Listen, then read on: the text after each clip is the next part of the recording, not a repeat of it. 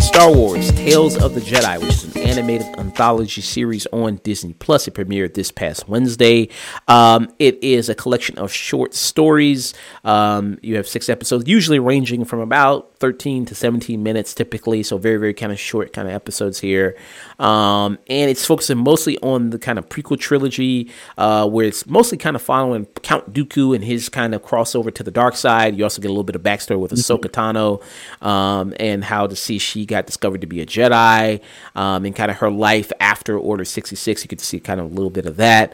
And a little bit of the background of why she survived when so many other Jedi didn't. Yeah. So you kind of get to see that a little bit here in this 6-episode series. And then also a big thing, you have characters like Liam Neeson, who returns as Qui-Gon Jinn, like he did. You saw the live action version of him where he was in Obi-Wan, the Kenobi series.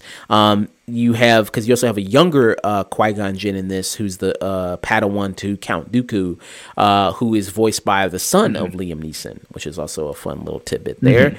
I said that, hey, I mean, Hayden Christensen came back, Ewan McGregor came back, Liam Neeson came back. Hey, Natalie Portman, it's time for Natalie Portman to come back. I mean, everybody else is kind of coming back. I think it's time for her to make an appearance, come back to Star Wars. Everybody else is doing it, so why not her?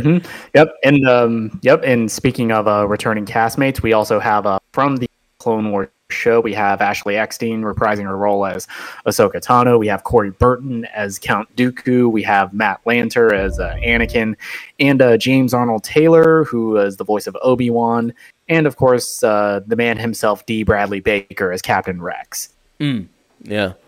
And I kind of like this, like it's telling a little bit more about Count Dooku kind of traveling over to the dark side. And you see kind of what led him down that path.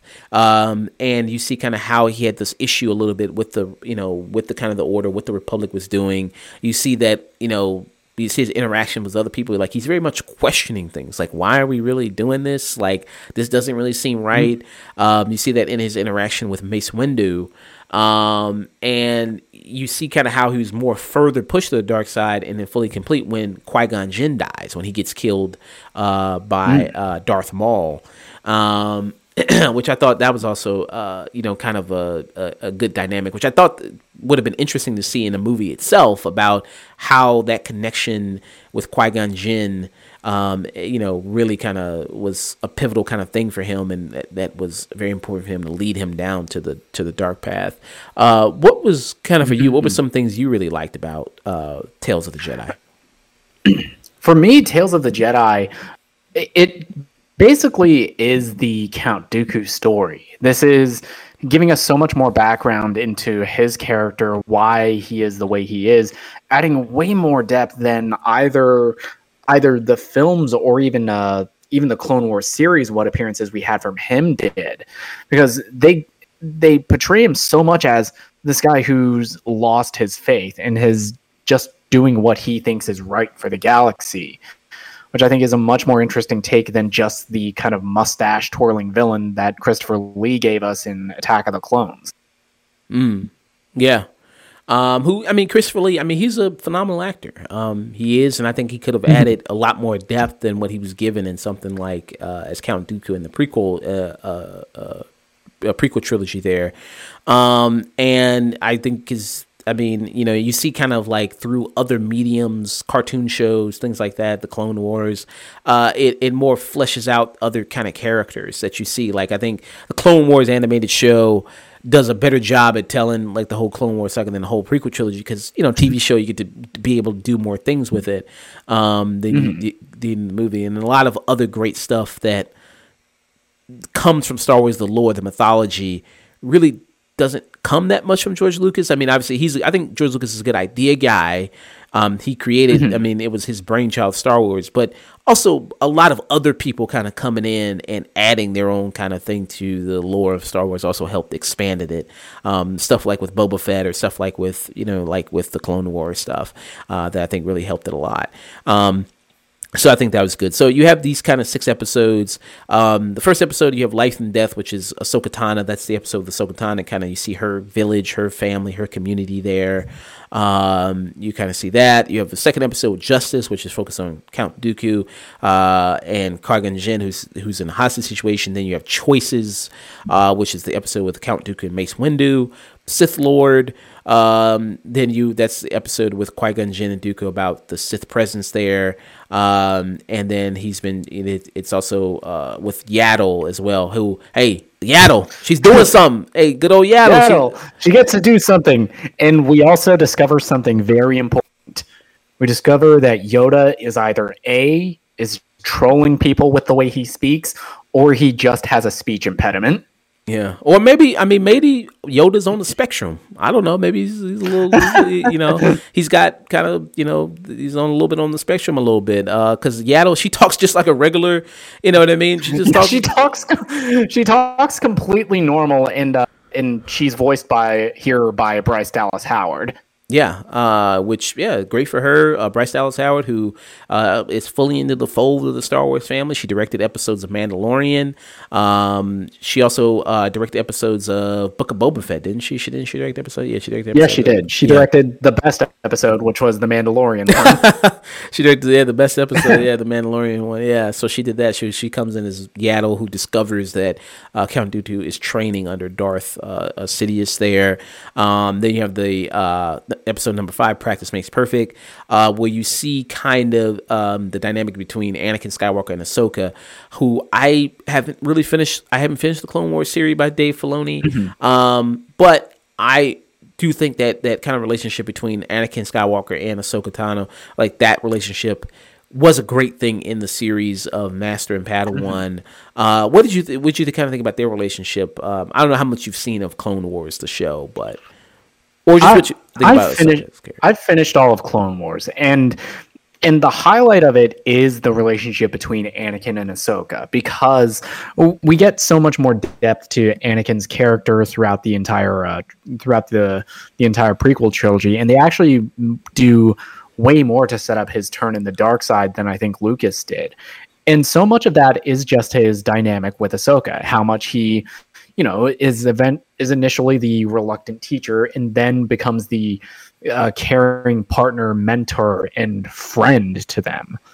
It's like to the point where the last scene in Clone Wars is Darth Vader going up to the shipwreck of Ahsoka's a cruiser and finding her lightsabers, and it's heartbreaking. And that is the highlight of the entire series. And seeing this episode, it was nice getting back to that dynamic. Yeah. And he puts it through the paces in that episode of wanting her to be the best. And I kind of enjoyed that. Basically puts her in a shooting gallery with a bunch of clones. A bunch of the clone troopers, them practicing and training. It's like you got to do the real deal. They're giving her kind of the hardcore training. Yeah, droids are predictable, clones aren't, which I think is essentially them retconning why she, out of all of the other Jedi and Padawans that have died, why she was one of the few survivors. Yeah. And then you had the final episode 6, Resolve, which depicts kind of Ahsoka. It's basically what they kind of did. It took them 8 episodes to do in Kenobi. They did in like 17 minutes, and this episode here basically of showing her where she's kind of just living, after Order 66, just trying to, live kind of a quiet life after this, trying to just move on. Where she's kind of a farmer, and you see that. And then you had one dumbass kid who had to snitch because he's a little bootlicker.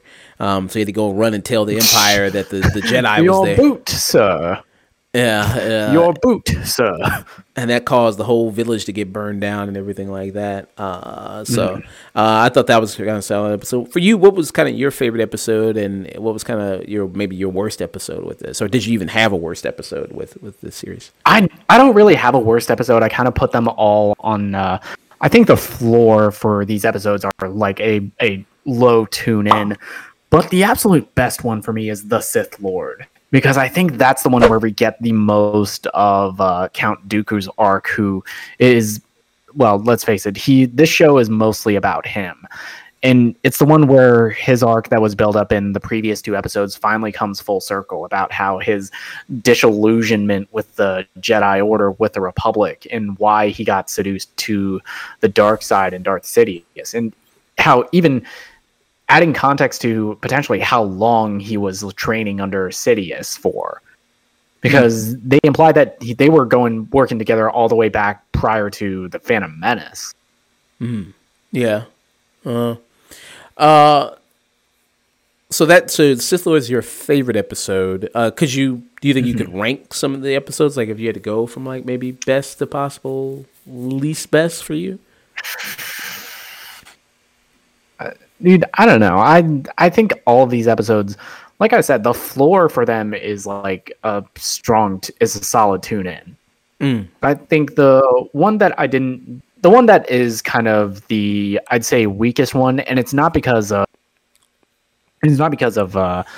anything the show did. I think the weakest one is possibly the first episode, Life and Death, because it is kind of interesting to see, but it wasn't really something I was interested in. I mean, I love Ahsoka as a character, but seeing her as an infant kind of does nothing for me. Maybe they got to sell the toys, sell the plushie, baby Ahsoka. Yep, yeah, that's the one that felt the most like it was just selling a toy. For me, I guess I'd go with Justice. I think that was maybe my favorite one. That was the one with, and you see a young Qui-Gon Jinn there, and kind of handle the situation. I did like that one quite a bit. But Qui-Gon's supposed to be a Padawan, but he doesn't got the rat tail. He doesn't got the rat tail kind of going on there. I was kind of surprised by that. I mean, not that we saw. Not that we saw at least. And I think it gives more dimension to Qui-Gon Jinn, who, like, if you had to describe him in the prequels, it's like, how do you really describe him? It's like he's kind of wise, I guess. Like, you know what I mean? Like he's trying to trick a guy out of using the Jedi mind trick out of, you know what I mean, out of parts. Like how do you really describe him in the prequels?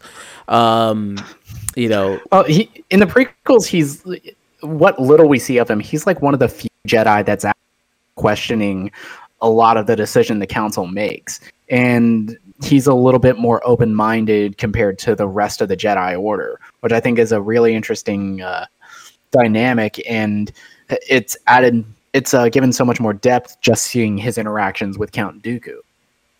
Yeah, so you see kind of like a little bit where he gets it from there, of that kind of questioning things a little bit. And you see him kind of a little bit of when he's older now, a Jedi Master. Now he is Obi-Wan as a Padawan. And you see kind of him interacting with Count Dooku, talking about Obi-Wan, and you know, I think that's kind of interesting to see that kind of dynamic. I wish they kind of showed that in the prequels, showed them kind of master, former master and former Padawan there. I think that would have made them interesting. I think that would have, more fleshed out those characters of Dooku and Qui-Gon Jinn. If I had to say maybe one of my least kind of favorite episodes here for me, I think you're right. I think it would be the first episode. The first episode, and maybe episode 6, Resolve. I think would kind of maybe be between those two episodes. Like I said, her as a kid, I was like, okay. I mean, seeing a little bit. I guess that was just her Jedi powers that, like had her survive the tiger or whatever. I guess it was like she was able to communicate with it. I guess. I guess that's what saved her, and allowed people to believe that she was a Jedi. It's just kind of like, It was decent. But again, these episodes, I think they do great at getting in, getting out, because they're only 13, 17 minutes. So tell the story, get in, get out. Next episode, let's go. That you're already kind of watching it. So I appreciated that they kind of do that. I thought this was kind of strong. I think with this and with Andor, you got two good things to really watch. Star Wars is back, baby.